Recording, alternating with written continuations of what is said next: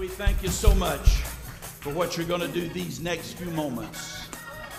I lift every person in this room to you, those that are watching online.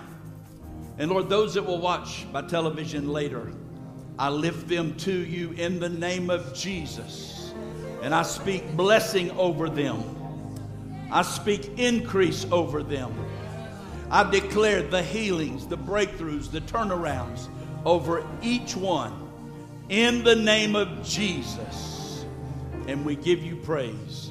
And everybody said, amen and amen. God bless you. You may be seated. Don't you appreciate this band and praise team?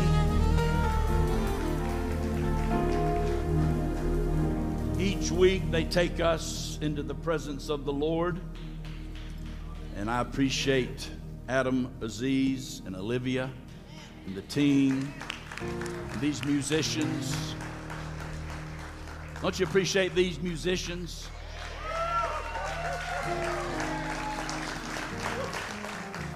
We have the best band and praise team anywhere in this region and beyond.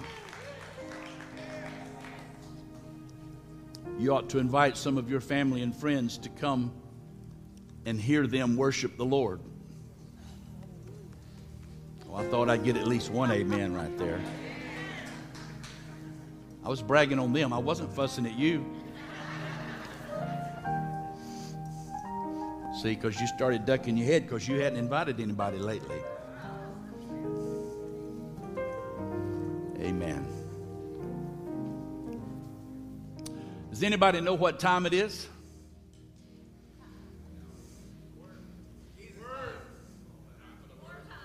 Word time.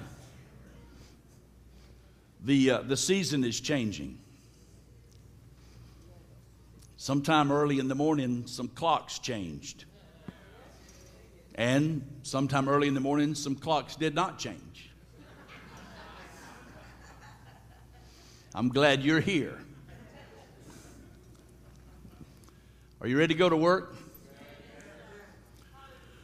What have you lost?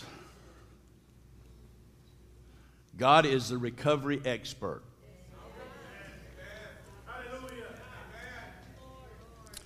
There's nothing lost that can't be found. There's nothing hidden that cannot be recovered. What have you lost?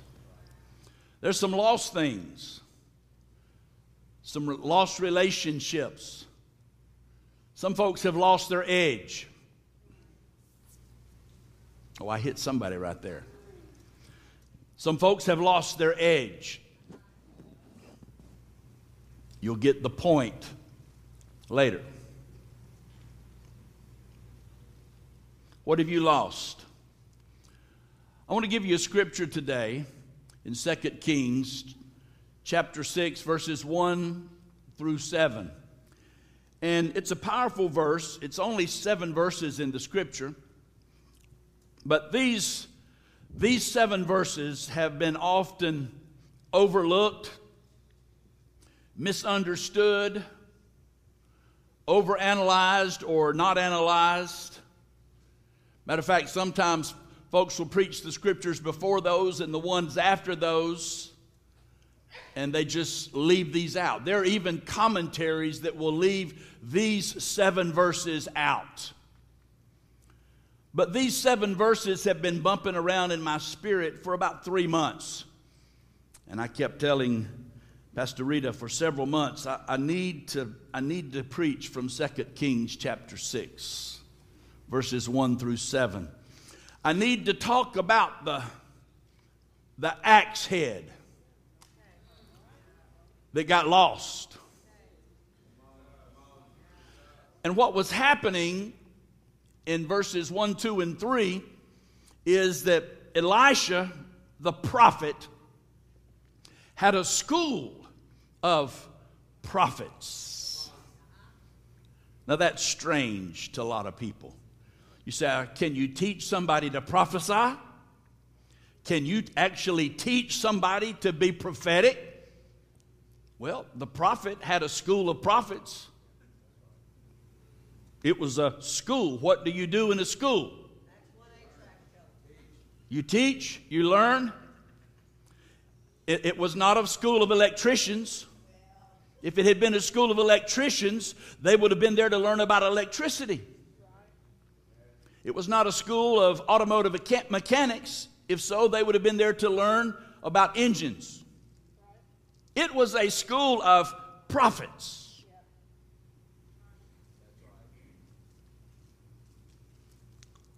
So they must have been there to learn how to prophesy. Oh, it's quiet in here. They must have been there to learn how to be prophetic.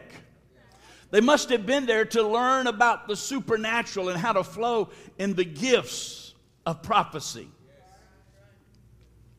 It's interesting that many years ago they have termed churches nonprofit organizations. I know it's spelled different, but the government, the devil, the enemy does not want us to have any kind of profit or increase, spiritually or otherwise. As a matter of fact, churches are notorious for being cheap. Yeah, it's true. When I was growing up, if you were a pastor or a preacher, when I was a kid, everywhere you went, if you went to a restaurant, sometimes they would feed the preacher free. If you went to get your car worked on, they would say, oh, you're a pastor, and they would discount it. Wherever you went, there were discounts. Of course, now, nobody trusts the preachers because they think all the preachers want is your money. But I remind you, churches are nonprofit.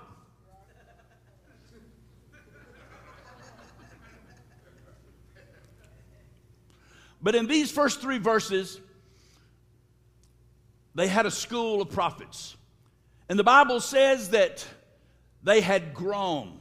So more people were coming that wanted to be prophets, that wanted to prophesy, that wanted to be a part of the school, that wanted to sit at the feet of Elisha. And these 7 verses, I don't have time to preach it all, but there was a lot more going on in these 7 verses than meets the eye. One of the things that was taking place here was a generational transition or a passing of the torch. Because Elijah had given his mantle, a double portion, to Elisha. Elisha had picked up that mantle and received a double portion. But now, when he had been the younger receiving the mantle, now he was the elder and he had students that were sitting at his feet to learn about the prophetic. And the school had grown to the point that they said, Prophet Elisha, we are too crowded here. They had grown so much, the Bible says they were overcrowded. That's a good problem to have. And so they said, let us go down to the Jordan. We'll go down there together and we will start cutting down beams or logs so we can build a new schoolhouse for the prophets, a place that will be larger, a place of expansion. And I told you several months ago, we are in a season of expansion. You didn't hear me. We are in a season of expansion. You can choose not to participate if you don't want to participate. That's fine. Stay where you are. But we are in a season of expansion. And I just believe that wherever we go and wherever we put our feet, God is giving us increase. He's giving us the territory. He's giving us the land. He's giving us the harvest. We are in a day of harvest. We are in a day of increase. We are in a day that God is pouring out His Spirit. We are in a day and a season of revival, and we need to be planting our feet and enlarging our tents and enlarging our territory because we are in a season of expansion. And so the sons of the prophets, the students in the school, they said to Elisha, can we go down and start cutting down the trees? And back in those days, they didn't just order it from Ace Hardware or from the lumber yard or from Lowe's or Home Depot. They had to go cut their own trees. And the tools that they used were very expensive in those days. They were not made in a factory somewhere. There was no industrial area where they made all the tools that they needed.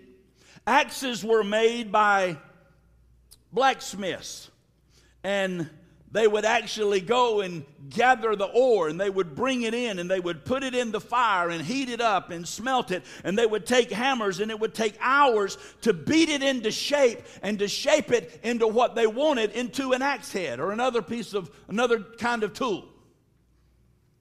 So it was very expensive. So not everybody had one. So when they're asking Elisha if we can go, and he said, yes, you can go, one of them said to Elisha, will you go with us?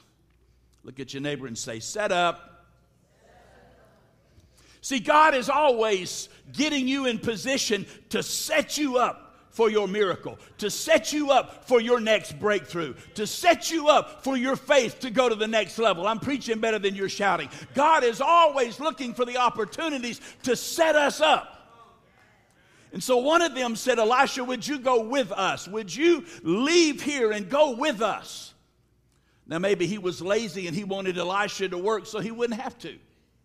I doubt it. But either way, he said to Elisha, will you go?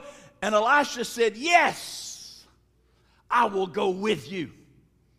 So Elisha and the sons of prophets go down to the Jordan.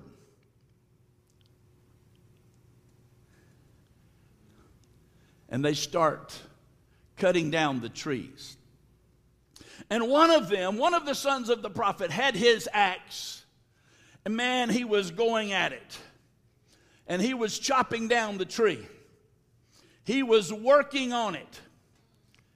And the Bible says when they arrived at the Jordan, they began cutting down trees. But as one of them was cutting a tree, his axe head fell into the river. Oh, sir, he cried. It was a borrowed axe. Notice he even used past tense. It's gone. It was. It's no more. He didn't say it is a borrowed axe, because if you're holding it and somebody said, where did you get that? You wouldn't say it was borrowed. You wouldn't say that. You'd say, oh, it's borrowed. It belongs to. And you would name the person. But he's already saying it's gone. It was borrowed. And he's crying about it. Why do you think he's crying about it? Because his life was over.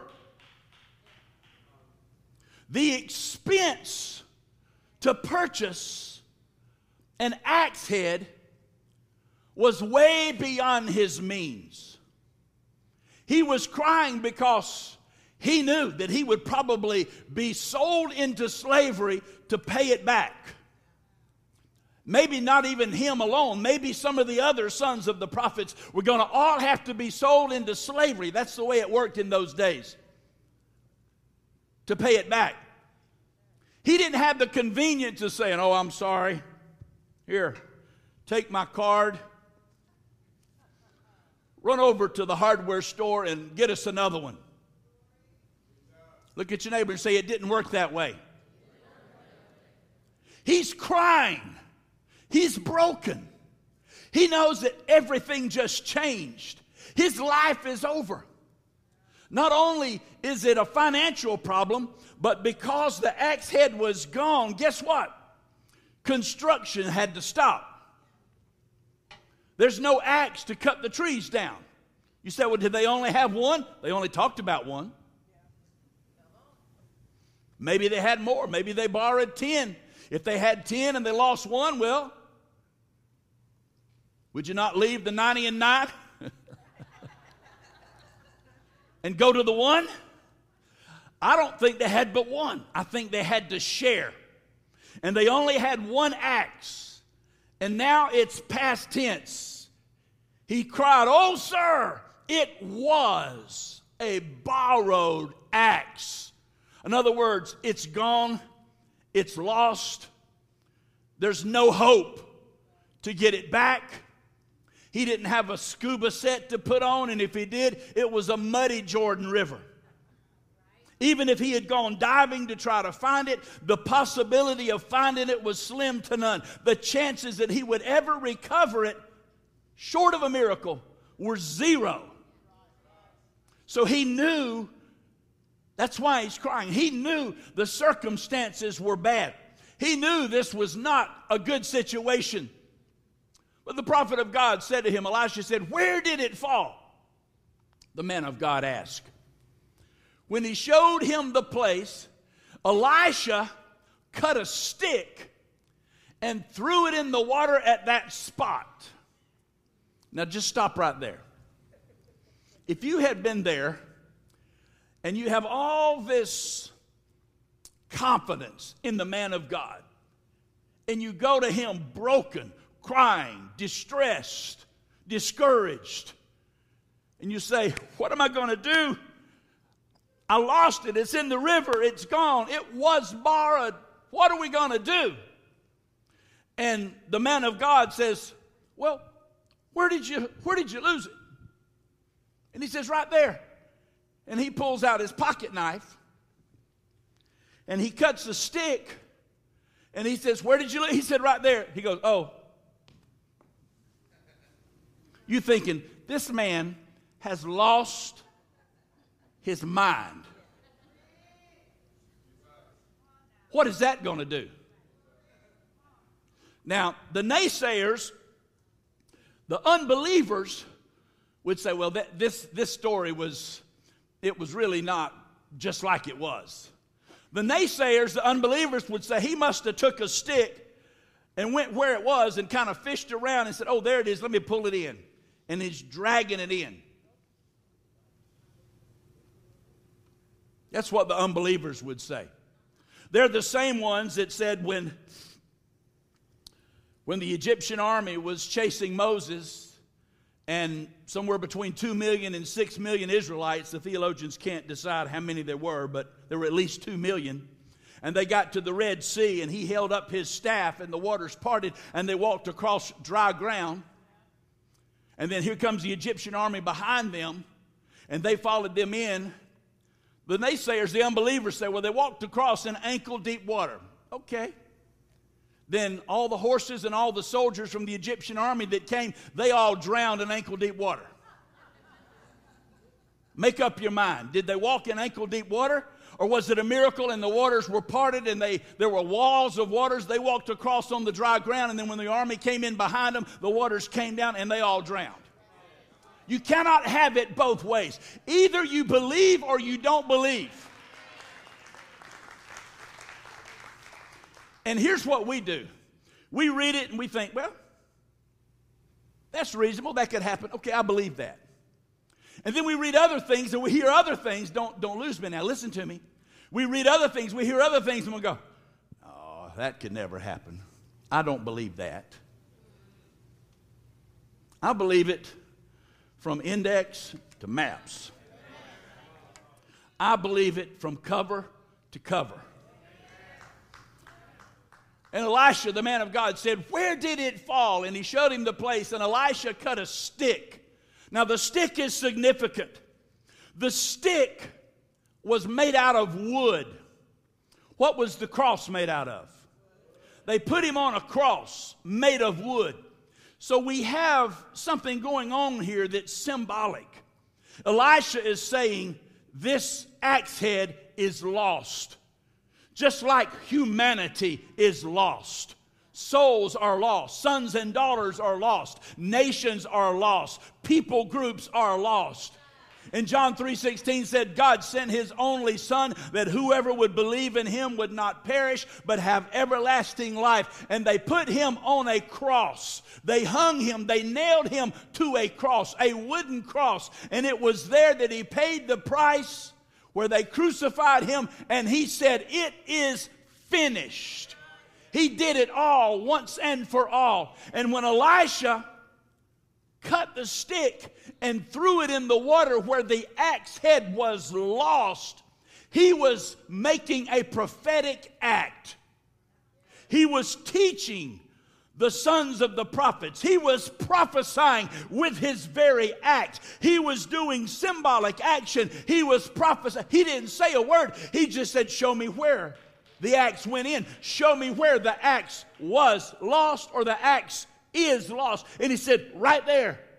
So he cut the stick, the wooden stick, and he was looking down through the tunnel of time. He was looking in a prophetic sense to a time when the cross, the wooden cross, would be there, and Jesus would be hung on that cross, and he would pay the price for all of mankind. And he threw it in the water where the axe head was lost. Reading on, then the axe head did something supernatural. One translation said the axe began to swim.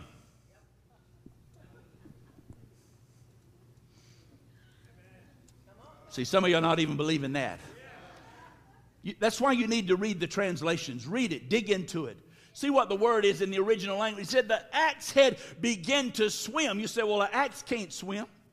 It has no arms. It has no feet to kick with. It has no fingers to put together. It cannot swim. But the Bible says the axe began to swim. The axe head, the iron, began to swim.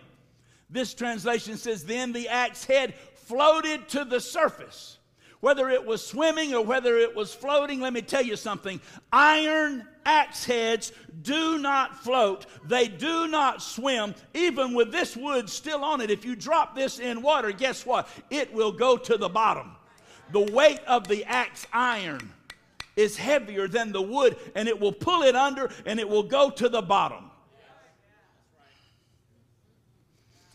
But the Bible says the axe head floated to the surface. It swam to the top, and it's bobbing on the top of the water. And the prophet said, grab it. And the man reached out and grabbed it. But you got to get the picture. This was his dilemma. He had lost the iron. He had lost the axe head. He had lost the cutting edge. He no longer had anything to cut with. He had a handle, but you can stand next to a tree and hit that tree for years with a wooden handle like this. And without your edge, without the iron, without the blade, the tree will not fall. You'll probably tear up the handle, but it will not fall. Revelation 2 says, I know all the things you do. Jesus talking. I have seen your hard work, but I have this complaint against you. You don't love me or each other as you did at the first. Look how far you've fallen.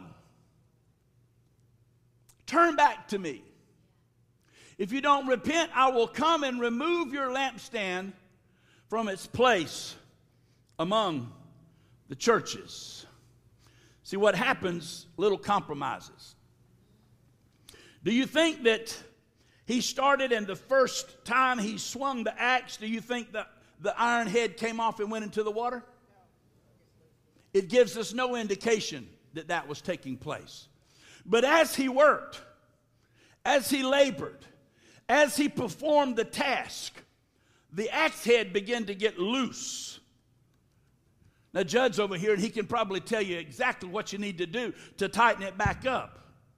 Sometimes I guess you have to put something in here to spread it out. Nail it down in there and spread it out and tighten it up. Because if you don't, it will come loose. It wasn't born this way. Somebody made the axe head, and somebody cut the handle, and the two were joined together in a marriage. So now they have a tool called an axe. But the axe head got loose little by little.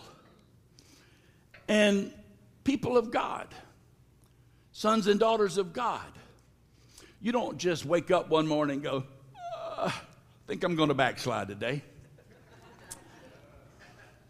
Doesn't work that way. Little by little. You get too busy. You miss your Bible reading one day. Then it's 2 days. You don't pray. You skip church just a few times, but you plan on getting back in. And when things are going real good, people seemingly don't need God. They forget about God. It's in tough times that we cry out to Him and say, oh God, help me. It was borrowed. But the compromise takes place little by little by little by little until we lose our edge. We lose the cutting edge. And you see, the axe represented strength. It represented power. It represented authority. I remember reading about Samson, who had strength. He had power. And because of that, he had authority. But he played with God. He played with sin. He played with Delilah. Come on, somebody. You better be careful whose lap you lay your head in. And little by little, he was losing his edge. He kept giving a little bit of the secret away until he had lost it. And then he thought he would stand up and shake himself as before. But the anointing was gone. And the Bible said that he didn't even know that the Spirit of the Lord had left him, was no longer there. Because it happens little by little by little. We feel irritated and tired and frustrated until we have lost our cutting edge. And when you lose the axe head and all you have left is the handle, you've lost it. So he was right to say it was borrowed. It's gone. It's over. Because in reality, in the flesh, which is where a lot of people live, Christians, he thought, my life is over. What can I do? But in the spirit, he needed to prophesy. It's a good thing he was a prophet in school. It's a good thing he was there to learn, to receive.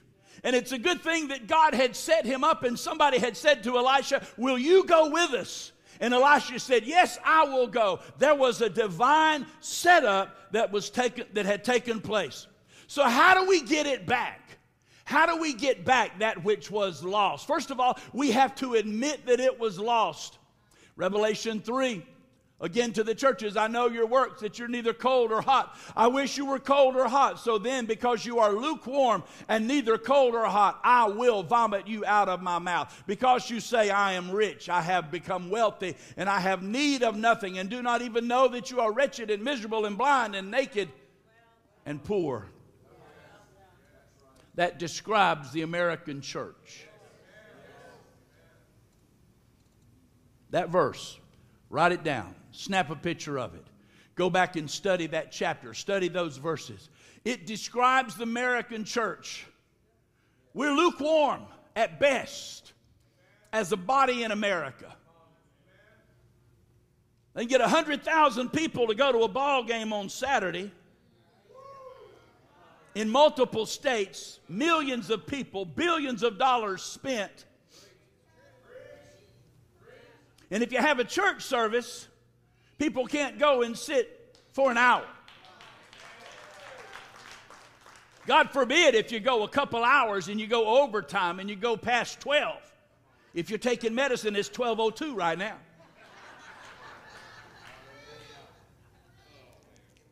But God forbid, people don't want to go to church. They'll say, church?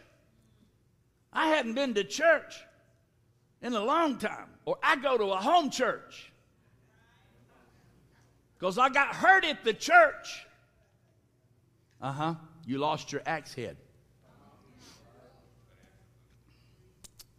You lost your axe head. And when you lose your axe head, your life is over. Without a supernatural intervention, you're on a downward spiral. Oh, you're not hearing me. Don't get mad at me. I'm telling you the truth. When you stop doing the things that you're supposed to do, it's the little foxes that spoil the vine. When you stop doing what you're supposed to do, when you stop reading this book, when you stop praying, when you stop coming together to worship, when you stop worshiping, when you become judgmental and critical and start talking about the past and the way it used to be, you've lost your edge. You are in trouble. And you are only swinging a handle with no blade. You are going through the motions. You might sing a song here and there. You might show up some Sundays. You might read one day during the week. You might do some of the things. But if you've lost your axe head, your life is on the way to being over unless you get a supernatural intervention and turn it around. Come on, somebody. So how do we get it back? We have to admit that it was lost.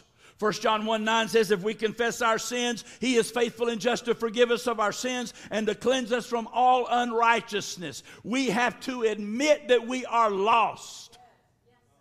And we are sinners that need to be saved. And then we have to remember where it came from. The son of the prophet said, it was borrowed. I didn't pay for it. It wasn't mine. I didn't pay the price. I didn't have the capacity. I didn't have the means. But I did have a relationship, and because of the relationship, somebody say, it's all about relationship. Because of the relationship, I was able to borrow the axe and bring it down here so we could get into the mode of expansion and cut down some trees and build a larger place for the school of the prophets, because God wants us to increase. God wants us to expand. He always wants us to increase and expand. We are never to become stagnant. We're never to stay in one place. We're never to say, well, I've arrived. I'm here now. I've got this building. I've got this house. I've got this business. No. We are always supposed to be in the mode of going to the next level, learning something new, teaching somebody else what we've already learned. We are to grow and expand. Somebody shout yes.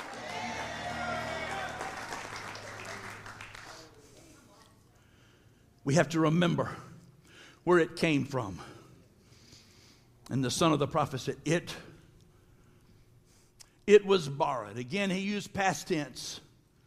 I wish he had learned enough that instead of saying it was borrowed, I wish he had learned already that his life follows his words. I've been trying to teach you for almost 20 years here at Metro Tab that your life follows your words, and what you say is what you get. And the Bible says life and death is in the power of your tongue. But yet, situations occur and you'll still say, oh, you're killing me. They're not killing you. My head is killing me. Your head's not killing you. We say things and we haven't learned from Job 22 to declare a thing that it might be established for us. So we declare negative things. Quit putting that junk in the atmosphere. Quit declaring your kids are in their terrible twos or their terrible threes. They're in their tremendous twos, their terrific threes. Come on, somebody. Quit declaring that your kids are drug addicts. Quit declaring my husband will never be saved. My wife will never be. Quit declaring that. Declare. He's going to be saved. She's going to be saved. My kids, God's turning them around. I'm praying for them. They're covered by the blood. Remember where it came from. It is borrowed. Not it was. It is. It didn't vanish. It didn't go into outer space. It didn't go off the planet. You might not be able to see it. You might not be able to touch it. It might seemingly be beyond your reach, but it's still borrowed, not it was borrowed.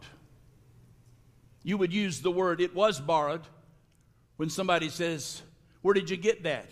"Oh, I took it back. It was borrowed." But it's back where it belongs. I'm trying to teach somebody something. Remember where it came from. So how do we get it back? Admit it was lost. Remember where it came from. And return to where we lost it. When Rita's dad was living, he used to teach us. And he told us once about a train that used to run behind their house, because they were on the south side of town, on the other side of the tracks. If you're older, you might know what I'm talking about. And he said one day the train came through there. They could hear it always. They didn't pay attention to it. They had gotten used to it. You know how that works, don't you?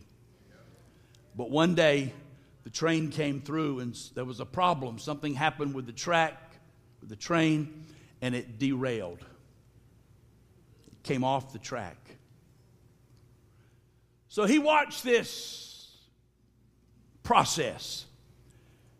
And he said at first he wondered, would they come with some big trailers and trucks and cranes and lift them up and pick them and put them on the train or put them on the truck and carry them off somewhere to repair them? But he said that didn't happen.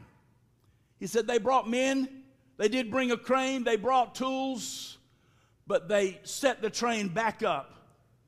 They put it back on the track, and they repaired it where it derailed.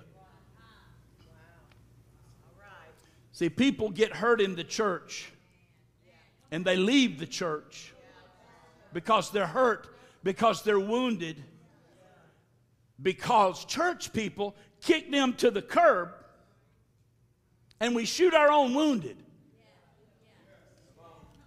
We judge them when they sin. We criticize them and condemn them when they mess up. Except for the grace of God, there go I. We need to restore people in the church, not kick them to the curb. Because your Bible says in Romans, all have sinned and come short of God's glory. So when you start criticizing somebody else for their sin, for their life, and you start pointing a finger, there's three more pointed back at you, and you've done just as bad. Come on, somebody. You return to where we lost it. And so that's when Elisha said, the prophet said, the man of God said, "Where did you lose it?" And he said, "Right there." And it took a supernatural process to get it back. So he cuts the stick, symbolizing the cross that's going to save all humanity. He was looking down the tunnel of time prophetically, but he cast the stick in where the weight, the iron, had dropped into the water, as if to say, this stick, this cross will save it. And supernaturally, only explanation, it floated back to the top. Supernaturally. I need to tell somebody today, you can get your cutting edge back. It really doesn't matter where you've been, what you've done, who you are. If you will humble yourself in the sight of the Lord, He will lift you up. If you will confess your sins, He is faithful and just to forgive you of your sins and to cleanse you from all unrighteousness. You can get your edge back. You can get your anointing back. You can get your life back. You can get your ministry back. You're not about to be sold into slavery the rest of your life to pay for your sin and to pay for your debt and to pay for your mistakes. But I need to tell you, there is a supernatural process that God did when He sent His Son and He died on the cross. And that cross is working today. That crucifixion, that resurrection is working today. So you can get your edge back. Admit that you are lost. Remember where it came from. Return to your purpose, and God will supernaturally put you back where you need to be. I'm reminded of the little nursery rhyme we used to sing. Humpty Dumpty sat on a wall. Humpty Dumpty had a great fall. All the king's horses and all the king's men could not put Humpty Dumpty back together again. And we accept that. And it's been buried in our psyche for a long time. But I need to tell you, you're not Humpty Dumpty. And we live in a world with a supernatural God that can take your brokenness and your pain and your circumstances and your situation, and He can put you back together again, and He will leave some scars to remind you of where you came from and what He did, but He can put you back together and bring total healing and total restoration. The axe head began to float, and the prophet, not the non-prophet, the prophet. The prophet said to the prophet in training, there it is, grab it, pick it up. It's not lost.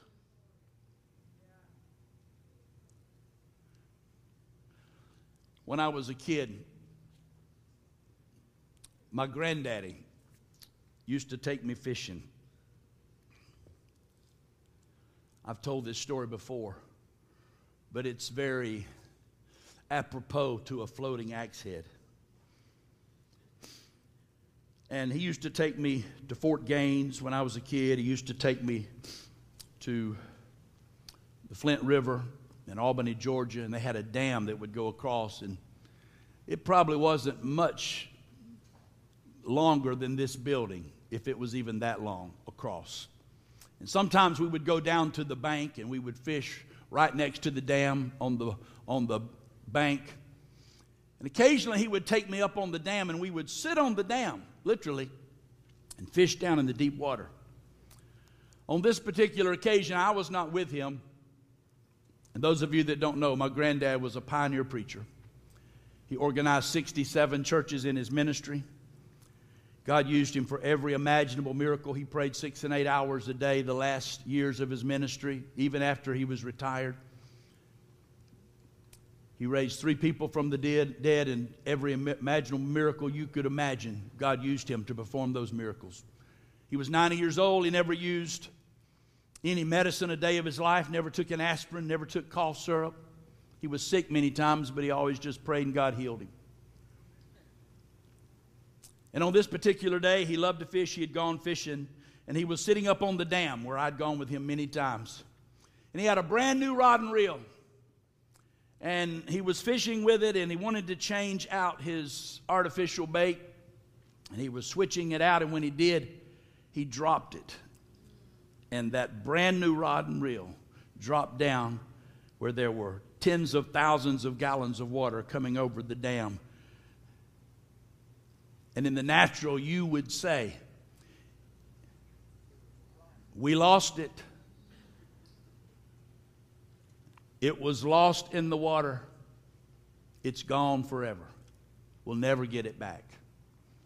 But not my granddaddy. My granddaddy was a man of faith. He said, bless God, I'm not losing my brand new rod and reel. He climbed down off the dam, went over to the bank, got his old rod and reel out, took the bait off, put a hook on the end of it, and he stood there on the side of the bank where he had lost the rod, where it went, where it fell, the last time he saw it. He prayed a simple prayer. Father, help me to get that rod and reel back in Jesus' name. So help me, true story, he cast one time and started reeling in. And he hooked something. And he reeled and he reeled and he reeled until it came right up to the bank where he was. And that hook had caught the eye of the end of that new rod and reel. One cast. And he pulled it in. And he got it back. Now you would say, oh, I don't believe that. I don't care what you believe. You can not believe it if you want to. But when you have a dilemma in your life, when the axe head in your life goes in the water and it's borrowed and you need a miracle, you'll remember this message. You'll remember this axe head. You'll remember that fishing line and that rod and reel. And you'll remember that I told you in Job 22 verse 28 to declare a thing, that it will be established for you. You'll remember that I said on this day, if you can believe, all things are possible if you'll only believe. You'll remember on this day where I told you the Word of God says, if